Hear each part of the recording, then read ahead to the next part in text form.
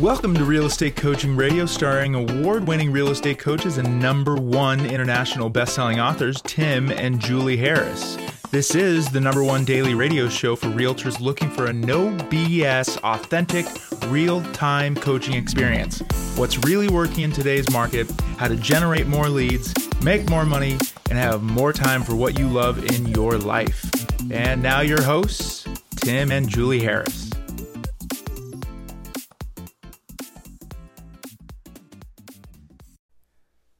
3, 2, 1, and we're back. Julie, welcome to Friday, April 23rd. Yes, as the kids say, welcome to Fun Friday. Actually, we had a fun discussion about, the whole online thing, and some people are online school and then offline, regular school, then they're back. But what's been interesting is that the kids talk about some of the things that they've been able to do online that they could never get away with at school, such as bring your pet to school day, where they all sit on the screen with cats and dogs, and I think one kid had a parrot. So, it's not all bad. Well, tell Rochelle to do that on Premier Coaching today. Fun Friday? Bring your pet. Speaking of Rochelle, I was on we were doing a Libertas thing yesterday, Mastermind, and there was this thing that went by the screen. It was this long, spindly, wirely thing with this big poofy thing at the end. Oh, yeah. And I saw Rochelle's picture. I saw this thing floating around in front of the camera. I said, Rochelle, what the heck is that? And then she picked up this ugliest cat I've ever seen.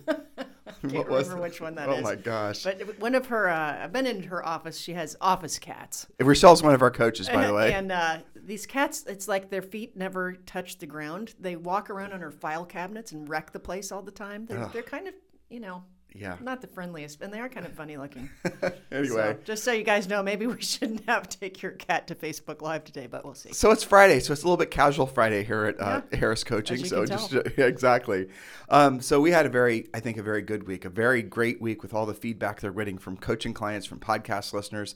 It's exciting to see people transition mentally, really, from the way that maybe they were thinking with regards to what it took for them to be successful in real estate, which generally was disorganized thinking, which generally was kind of confused thinking. Should I be focusing on this? Should I be focusing on that? And once they lock into our system, they seem to be, there seems to be a sense of relief for finally having direction. Every time I get an email like that, obviously, or a text or whatever, I always appreciate it because that is really what our mission is to make their paths, their ascension easier than it otherwise would have been. So I definitely appreciate their feedback.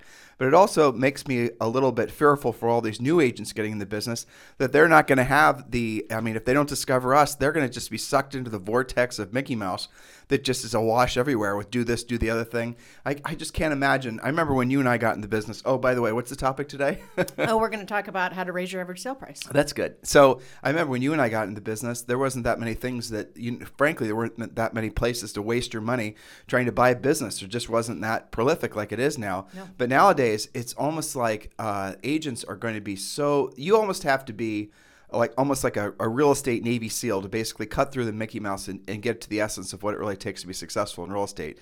And it's really not that difficult. We tell you this every single day. Basically, you need to learn how to be a proactive lead prospect, a proactive lead generator. You need to learn to be a furiously fast lead follow-upper, a great presenter, and arguably a really good negotiator. You learn those 4 skills really, and you're going to be, honestly, guys, if you never get good at anything else in real estate, you're going to be fine. And here's the thing that's really bewildering to a lot of you. You don't need to have a brand in the sense that people are trying to tell you that you need to. You don't need to do all this social networking in the sense that people tell you need to. All you've got to do is learn how to basically, there I said basically again. You know why the reason I'm going back to the word basically? Why? Because this should be the basics in everyone's mindset with regards to basically accomplishing anything in life. Yeah, well, that's true. And the point being is that it really does come down to repetitious boredom. It comes down to doing what you don't want to do when you don't want to do it at the highest level. And the acceptance of that. Right. And if you don't, learn those basics of success in life and business and, your personal life, you're really not going to, you'll have little maybe, tastes of success, but lots of frustration. So if you're getting into the business now, or if you're reigniting your business, or if you're planning on taking your already successful business to the next level, do yourself a favor and really drill down on where your business comes from, where it truly comes from, and you're going to find out, without a doubt, that it very consistently comes from well, let me preface this. The business that you're not paying exorbitant referral fees for, you're going to find your business comes primarily from proactive lead generation. And that's where it's always come from, and it's always where it'll always come from.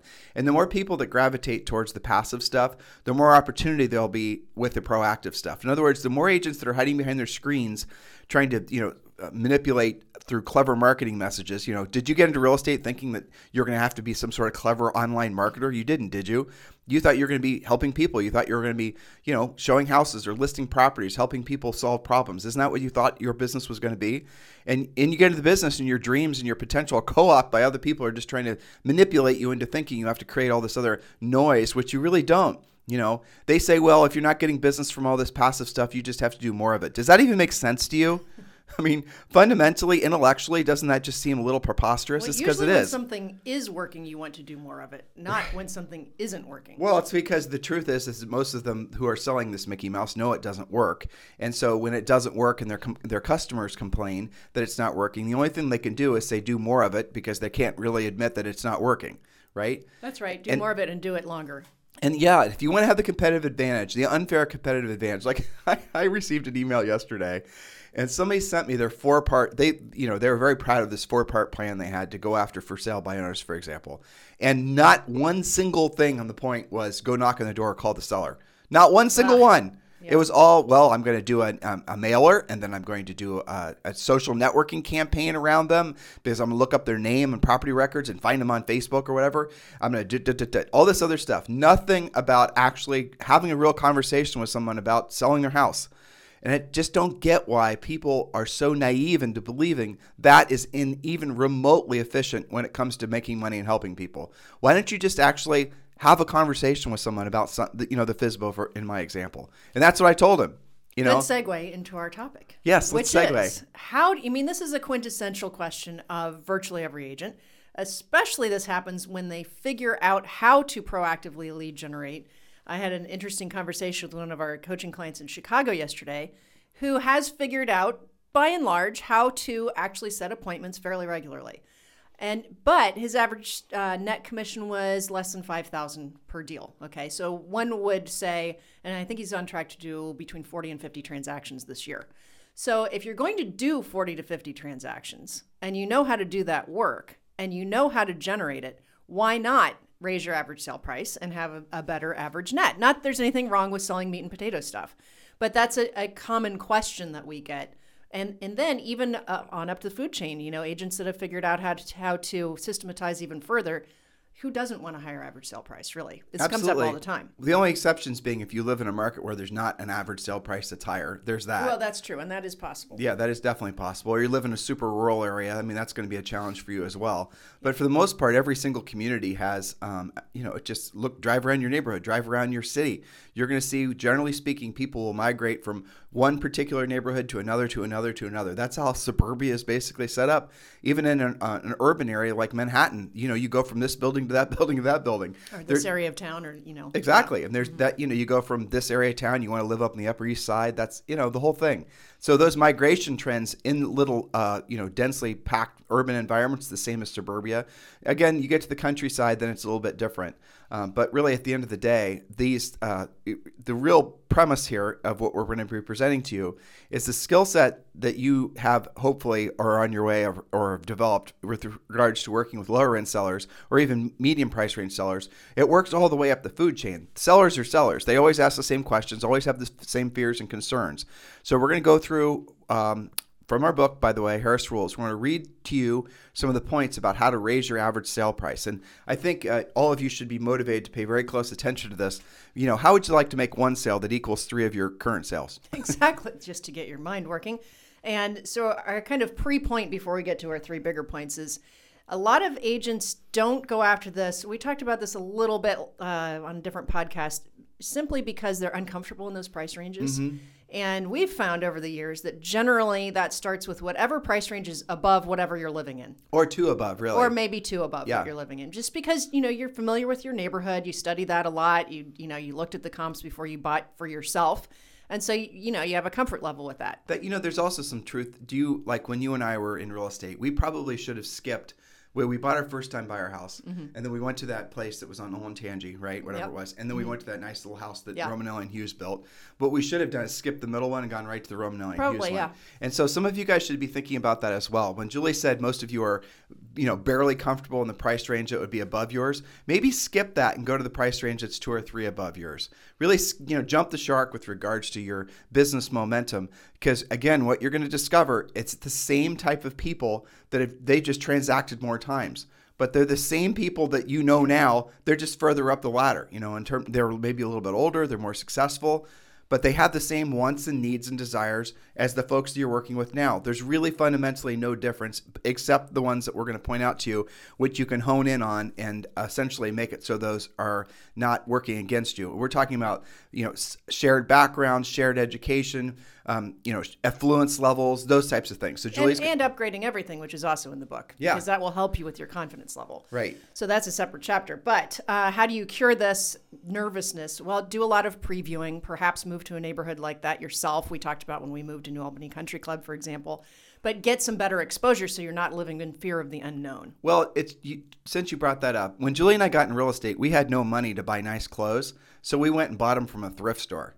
It was a nice thrift store. It was a nice thrift store. It was a consignment store, not a thrift store, but it was a thrift store. Yeah. So we went and bought all of it. And of course, nothing fit. But if you're just getting into the real estate business, you can do the same thing. There's some really nice consignment stores, and then take whatever you bought to a tailor and have them essentially make it so that it fits you. It's not that difficult or expensive to do that. So there's no excuses not to upgrade everything, even if you're on the newer end of the spectrum. And if you're on the lower end of the spectrum, if you're essentially moving up and you're already essentially selling expensive houses, make sure you are constantly staying really sharp with the way you look and the way you present. Your collateral, your material, the car you're driving, all that stuff does matter. But again, I don't want to jump on any Julie's points. That's okay. So, and that's all in the book too, by the way. So how do you raise your average sale price? Well, they're going to be tempted to do what you just said and try and market their way into it, try and passively get into these neighborhoods that they desire to sell in. And yet, the actual most efficient way is, number one, actually prospect unrepresented sellers, otherwise known as for sale by owners or FSBOs, expireds, withdrawns, and temporarily off the market listings in the price ranges and neighborhoods that you desire. I guarantee you that they're in there. And especially, the higher up you go, the more expireds you see, because there's fewer people that can live in those price ranges. Julie and I did exactly what we're describing to you now. We moved from an average sale price at the time, we mentioned this the other day, it was like $225,000. Now, this was back in the 90s, so that was the average sale price pretty much for the country. And then we wanted to do exactly what we just suggested to you, and there's this beautiful area across town called New Albany Country Club where the average sale price at the time was $1 million. There was nothing in that community, nobody in that community that we had any sort of social or no contacts, no connections whatsoever. But what we did is we took the exact same expired process that we frankly included in our Premier Coaching Program that worked to help us sell hundreds of houses in lower price ranges. We went and then polished it up a little bit, and we then went over to New Albany and we started going after expireds. And guess what we found? The sellers were elated that someone was actually trying to make a high-level effort to get their house sold and get it listed. And we took lots of listings. And here, I'll tell you exactly what we did. We took a whole bunch of expired listings that most of the competitors out there, those high-end agents, they stopped working effectively after around November. And there were a whole bunch of expired listings that came up. And Julie and I went out there and we solicited them. We knocked on their doors. We were very, very aggressive and proactive. We did not have a single bad experience. People were very appreciative of it. And then all these listings that were expiring, that the folks were planning on listing in the spring, we listed like 6 of them. And these higher end, this is not a big community, so 6 was a lot. So we put them all for sale again in the same 2-week period. And I remember the local market was just flabbergasted. Who are this Tim and Julie Harris? Who are they? How could they have done all this? And what we did, and I remember one of the old guard agents basically said, we didn't take you guys seriously before when we saw you were trying to get into New Albany, but now we do. That's right. But the thing is once we had that momentum from hunting those expireds, we never turned back. And we went after more expireds, and more sellers heard that we were getting the job done. We were da-da-da-da. This is the type of thing that you can do yourself, because this is easily replicatable. Once you know the scripts, once you have a pre-listing pack, once you have a listing presentation, you can do all these things yourself. That's right. And it's so much faster and more efficient than the other 2 things, which of course we'll talk about. But really, you only need 1 or 2 great listings, because what you can do with those listings to then springboard into the next listings, and you get the right mixture of buyers and sellers, and you're working maybe some relocation on the side. I mean, it just takes really one, maybe two killer listings that you work really hard. I'll never forget, when we held Ely Court Open. I remember that one very well. Yeah. Big, beautiful house. And I can't remember, was that an expired? I think it was. I can't remember now. But it was a sleety, nasty, rainy, like March day, and nobody else was working, let alone holding an open house. Yeah, and in these higher end neighborhoods, at least in New Albany at the time, nobody really held open houses. But we already knew from our previous markets that open houses, as we've been teaching you for the previous days this week, can kill it, right? So we had the harebrained idea of actually holding an open house in a high-end golf course community. And we were in our 20s. And remember, we're surrounded by a lot of the agents then were in their 40s and 50s and 60s. And all these folks were mostly socially connected. Kids went to the same schools. They grew up together.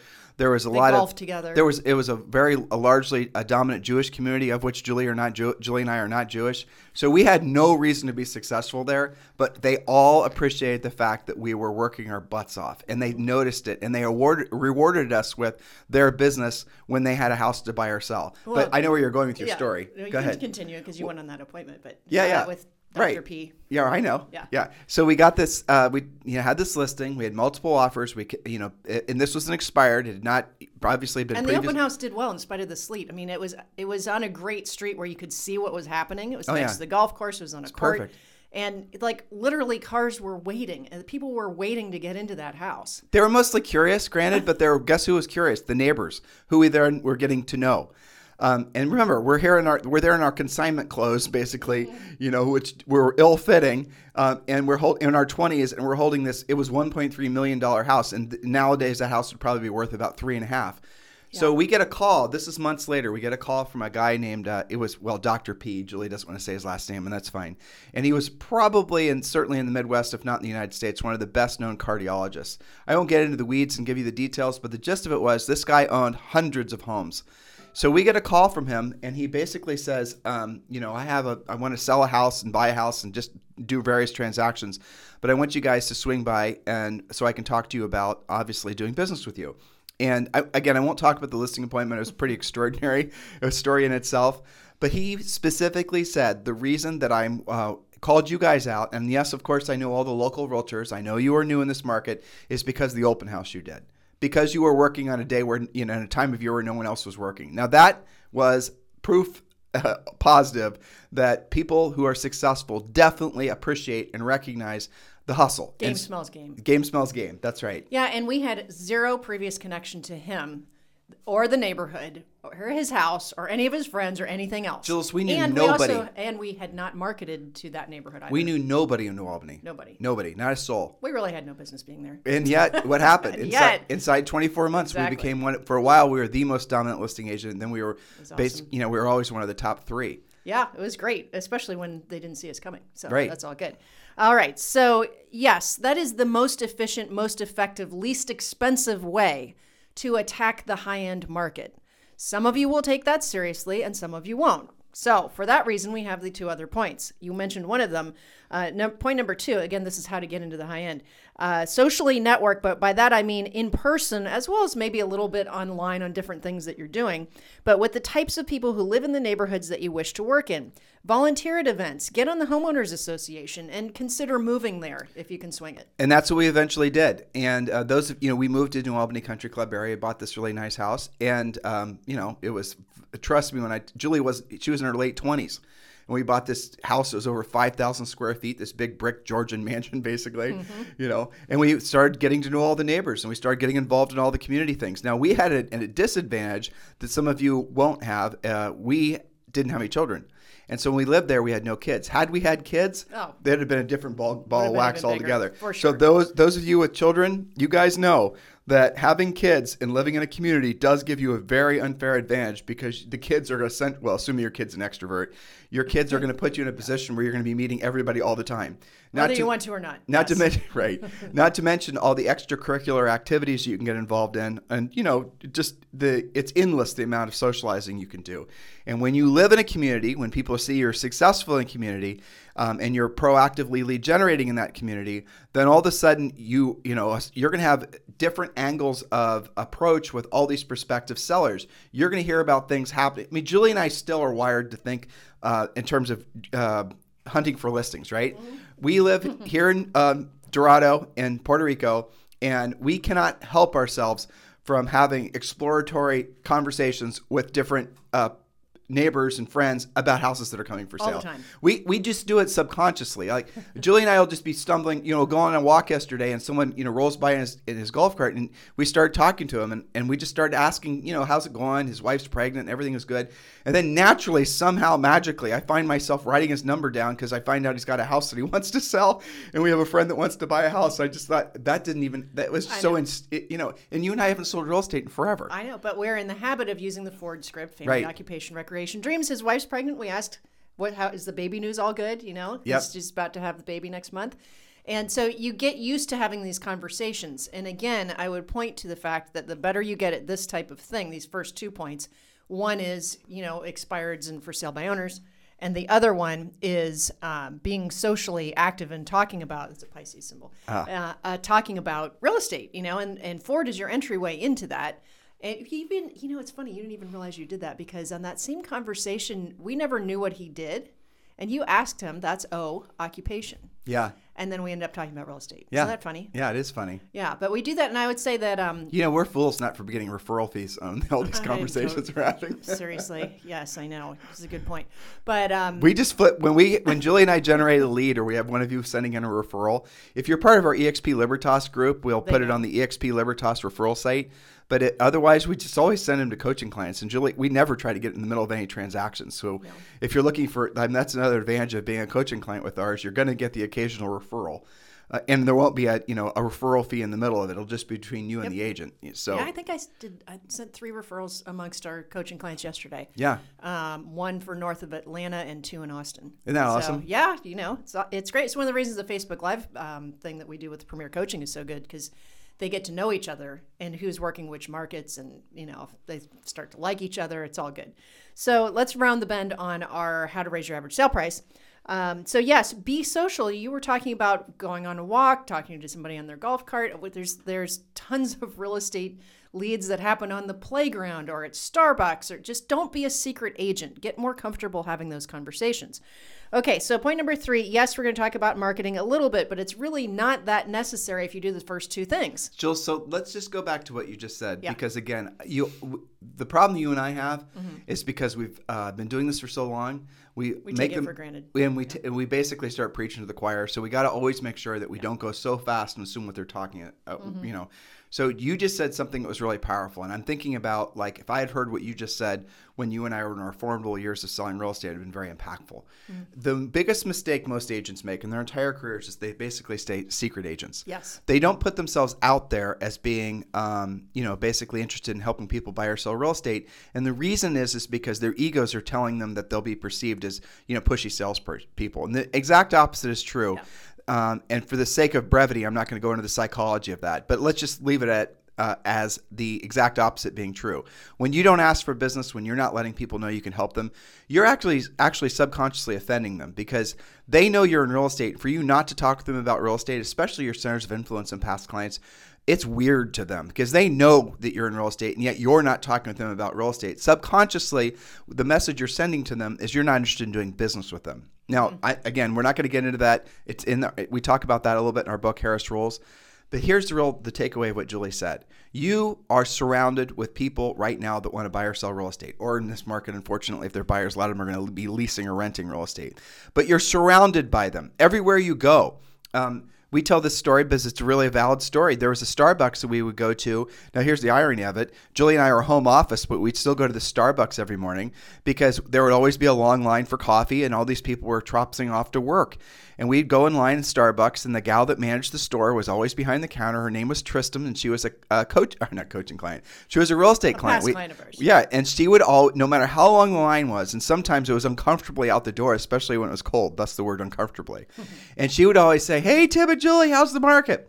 She got so many real estate conversations started for us that it was incredible, And but why did we do that every morning? Because we knew she would do that, and we knew that lots of those people were in line to go to work, and we were going to make contacts. And there's other things that we did like that as well to intentionally put ourselves in the way of people wanting to have real estate conversations. And we didn't ask them, we weren't just directly soliciting them all the time. We'd just be talking about using the Ford script. How's, the family, the occupation, the recreation, the dreams. And real estate always came out. We'd always start out by asking them questions, never talking about ourselves, never leading with real estate really. But every conversation ended up with real estate. Well, and you can put yourself in the position also with some of these meetings that it naturally is going to come up. I remember at that same Starbucks, which was a great location centralized in the community we were trying to work. And the irony was one of our biggest competing brokers was like 2 doors down from the Starbucks, and we were there every morning. Isn't that funny? And none of those agents ever showed up. No, they never did. They never did. But, for example, every Friday, New Albany Women's Network had a meet and greet for newly moved into New Albany people to, get socially networked with each other. And so don't you think that real estate came up as one of those topics for people who were new to the community? So you can go to meetings like that. You could start meetings like that. It's so much easier now too, Julie, because when we were selling real estate, the internet, there was no Facebook. No. There was no Google. Well, like meetup.com is a great place to get started. And I know you guys think that sounds like a dating site. It is not. Meetup.com is for, posting different clubs, meetups, events, things like that. So you go there. It's free. You can go there and you type in your zip code, and then you type in what kind of radius, 10 or 15 mile radius around where you want to be. And then it asks you what your interests are. But so one of the things we did, and this is rudimentary, was we would go and make phone directories for the communities that we were working in. So we would go and have like Lambton Park phone directory or this, that, the other. So we'd get the phone numbers of all the neighbors that consented to basically having their phone numbers in this directory.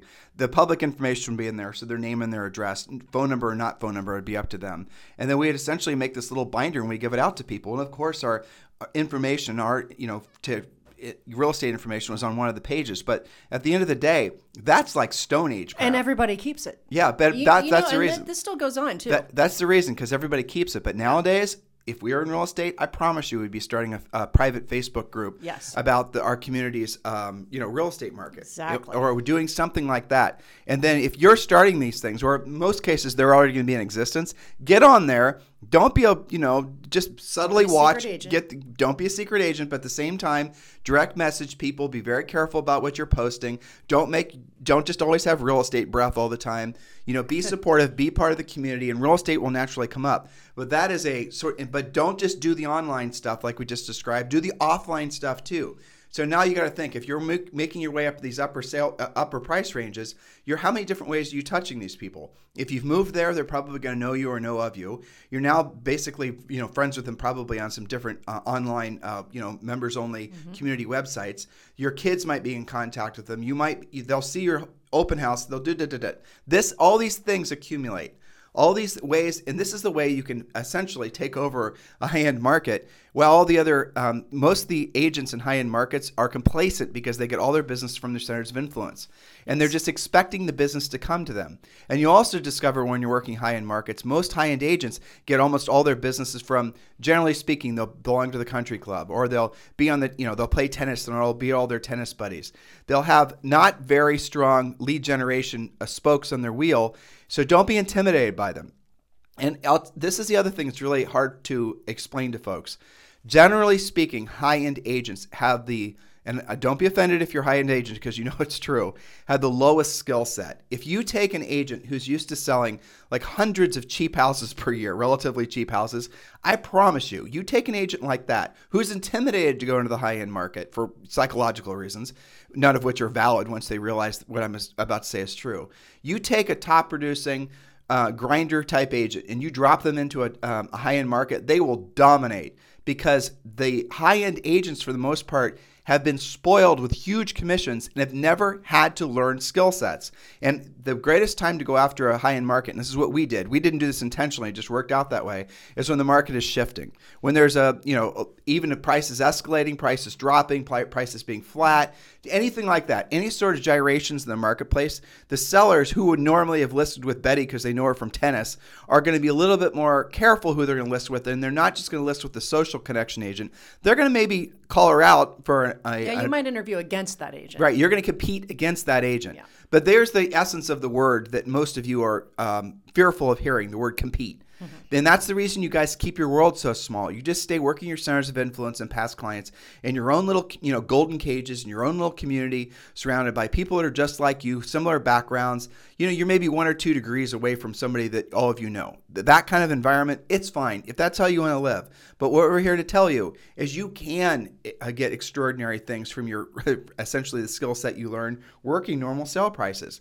Because when you know how to essentially work with all these different types of sellers in different types of situations, when you go and you sit in front of that high-end seller and you have a really good pre-listing pack, you have a really good listing presentation, you know what to say and how to say it, versus the other agent that just rolls in, probably didn't even change after tennis practice. Right. And they are assumptive typically. Totally. You think I'm exaggerating, and maybe I am just to make you guys laugh, but at the end of the day, don't be afraid of the high-end markets. If anything, you should gravitate towards them. And it's not enough just to take a bunch of pretty Instagram pictures with a bunch of nice clothes while you're leaning on somebody else's Mercedes. That's not going to do it. High-end sellers are not going to be attracted to that. You have to go into the markets. I'll give you an example, and we'll round the bend on today's show. Rob Johnson. He is, I think, right now the number 2 agent in Greenwich, Connecticut. He was the number 1 agent in Greenwich, Connecticut last year. Julie and I started coaching him personally, 6 years ago, 5 years ago. That's about right. He just gotten into residential real estate. He was doing, long story short, basically, he was a new agent. He got into, and he'll tell you this too, he's not ashamed of it. And he had a pickup truck, he had a lot of things going for him, but for the most part, he had to really clean his act up to do what he's done with his he's climbed the top of this very competitive mountain quickly. So he and I we made a plan. We made a 24-month plan. The goal was to make him the number 1 agent in Greenwich. It took actually 3 years, but he did it in terms of dollar volume, and I don't think he did it in terms of units. I think he did it in terms of dollar volume. Now, how did we do it with Rob? Exactly what Julie and I are describing. He made a list of all the local clubs where a lot of people hang out, where he knew some of the people, but he didn't know a lot of the people. He lived there, which was, he already had that advantage going for him. He has 3 absolutely brilliant kids. They're all going to Ivy League schools. I mean, incredible, right? So he had social connections already, but he wasn't working any of them. So he made a calendar of the things that he was going to be doing.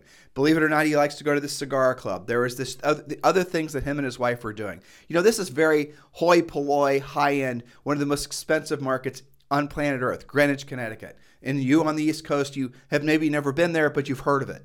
It's everything that you think it is, plus about 1,000%, because it's so extravagant with so many, old generation, like people who've been rich before they created money types. It's like the U.S. modern version of Downton Abbey. Yeah, exactly. That's what it is. Yeah. And he's British too, so it gave Rob an advantage, right? So anyway, in this marketplace, remember, here's what he did when he hired us.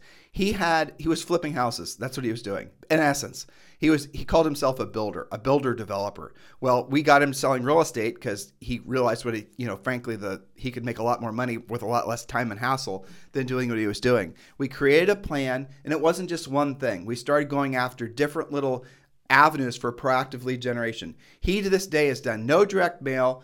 He's done virtually nothing on social. It's all from the direct contact that you learn from being a proactive lead generator. Every single one of you can do the same thing. Now, that should excite all of you. It really should.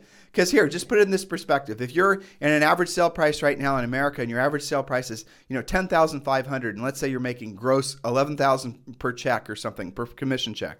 Well, if you move to an area, and so let's say for you to accomplish your goals, you want to sell, 30 houses a year. That's not bad, right? You're making $400,000 a year or whatever. Well, for the same 30 houses, if you just move up market to where the average sale price is $1 million, for the same 30 houses, now you're making almost $1 million. Why wouldn't you want to do that? Seems to me like that's a no-brainer. So the moral of the story here is what we're trying to tell you guys is please do realize that your potential in real estate is only limited by essentially the skill set you have and your willingness to make yourself slightly uncomfortable. And once you realize that people are people, once you realize that everyone, when it comes to buying or selling real estate, appreciates, looks for, demands, especially in the upper end, somebody who has a true skill set. Once you realize you can learn that skill set, there are no limits to where you can live because these skill sets they're transferable. So you might start out in Greenwich, Connecticut, but you always wanted to move to, I don't know, someplace in Florida because you get sick of the winters and the high taxes. Well, you can move down to where would be a nice place in Florida. There's nothing but nice places in Florida, pretty much. Anywhere where the sun shines. Exactly. I mean, there's all these, It gives you freedom, really. Yeah. And you don't, you might have to actually do fewer units than you're doing now. Right. You have a lot more fluidity to what you're doing. And really, we haven't asked you to spend anything on this. Nope. No, you're going to have nice home brochures and, maybe stage from time to time. You do have to look nice. That's for sure. You have to, turn it on. However, remember, for the new net average commission to you, you'll be able to do that. You'll be able to afford it. Yeah. So, and, I think it's fun. We talk a lot about that in the book when we talk about upgrading everything. Not just how you look and having your nails done and, having your outfits together, but also the things that you know about. That's why our Sunday show is fun, is, expose yourself on purpose to different things. One of our coaching clients, we were talking about going to auctions, fine art auctions, car auctions, just doing different charity events at museums and things like that, so that when she's, at somebody's house, she's going to recognize, oh, you're a collector of blah, blah, blah. It helps you have some rapport. It expands your mind. It just, makes you a better human being. People will, and what Julie's touching on, I think it's fun. It is fun. It should be intellectually stimulating, but people will, especially in the really high end, they're going to look for ways that you are like them. Everyone does that, right? It's a tribal thing. Or that you're not like them, so they can roll you out. Right. And so in the upper ends, especially since you're going to learn to compete with for listings, and you're not going to necessarily have a lot of connections, if any connections at all, to these sellers, that's the movement all you guys should be focusing on with regards to your real estate practices, is having the skill set to compete and win against agents who are essentially centers of influence and past clients of those sellers. When you have that skill set, you are really, really powerful as an agent. But it does matter essentially that they feel comfortable with you. And so you're going to have to make yourself uncomfortable, and you're going to have to be honest with yourself about what your mindset is about working with upper end sellers. Do you have some sort of mental block with going after more expensive listings? You probably do. So just identify it. And then, truthfully, don't try to work it out while you think the way you think, because then you're going to lose too much time. Just start making and taking the actions that counter to that way of thinking, and the thinking will go away.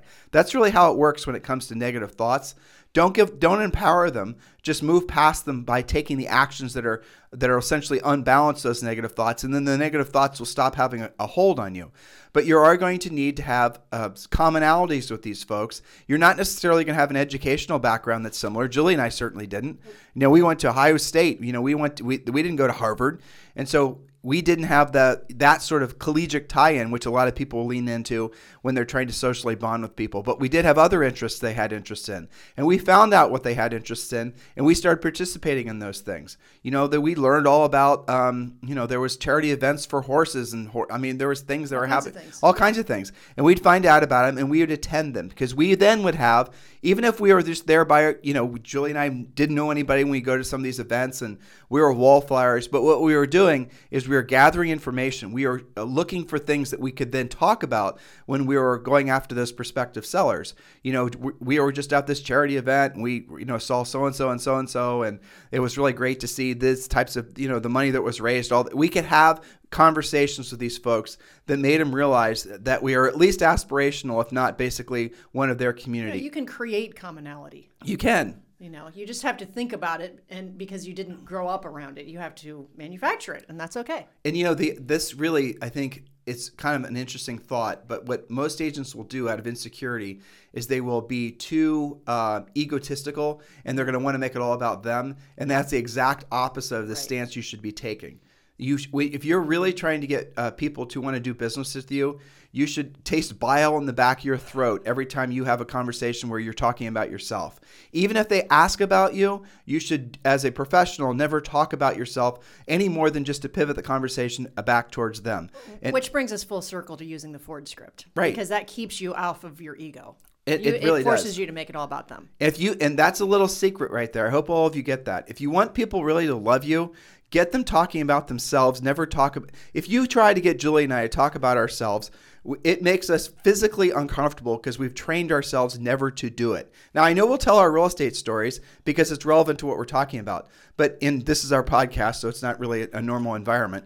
But if you guys knew us socially, you'll find that you will like talking with us because we always talk about you and ask you questions and try to remember the last time we talked to you.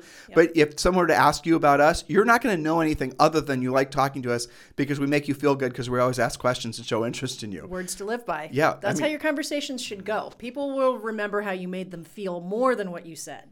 That's true. And that's absolutely true.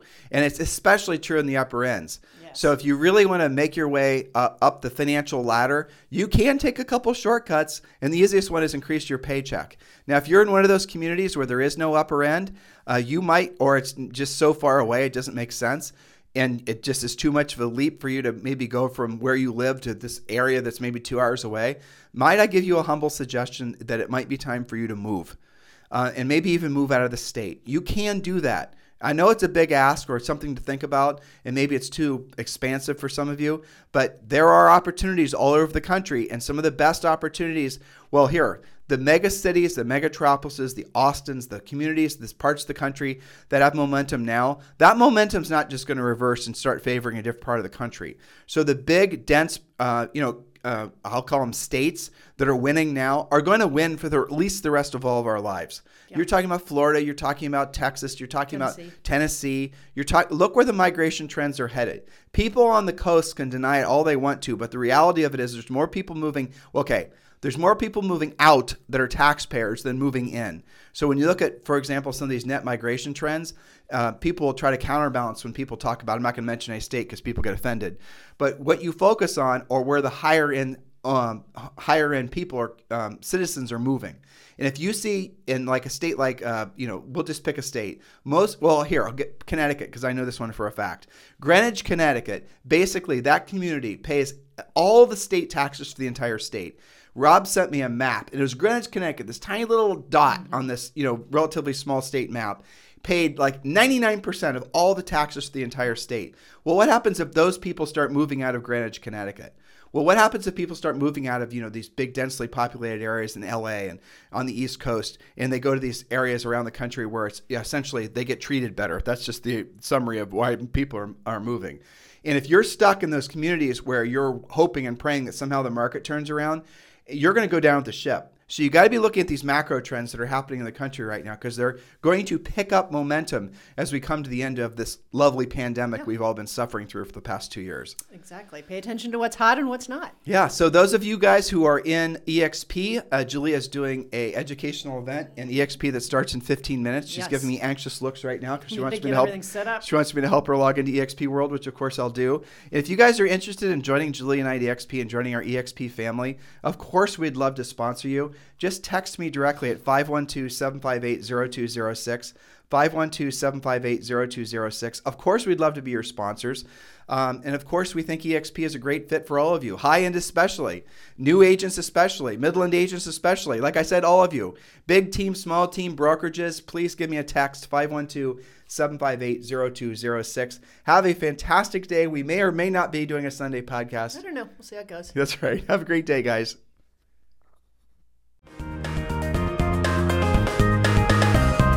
This program has been a presentation by Tim and Julie Harris, Real Estate Coaching. For more information on our real estate coaching and training programs, visit our website at timandjulieharris.com. Remember to tune in weekdays at noon for upcoming shows, and until next time, thank you for listening to Real Estate Coaching Radio with Tim and Julie Harris. This podcast is a part of the C-Suite Radio Network. For more top business podcasts, visit c-suiteradio.com.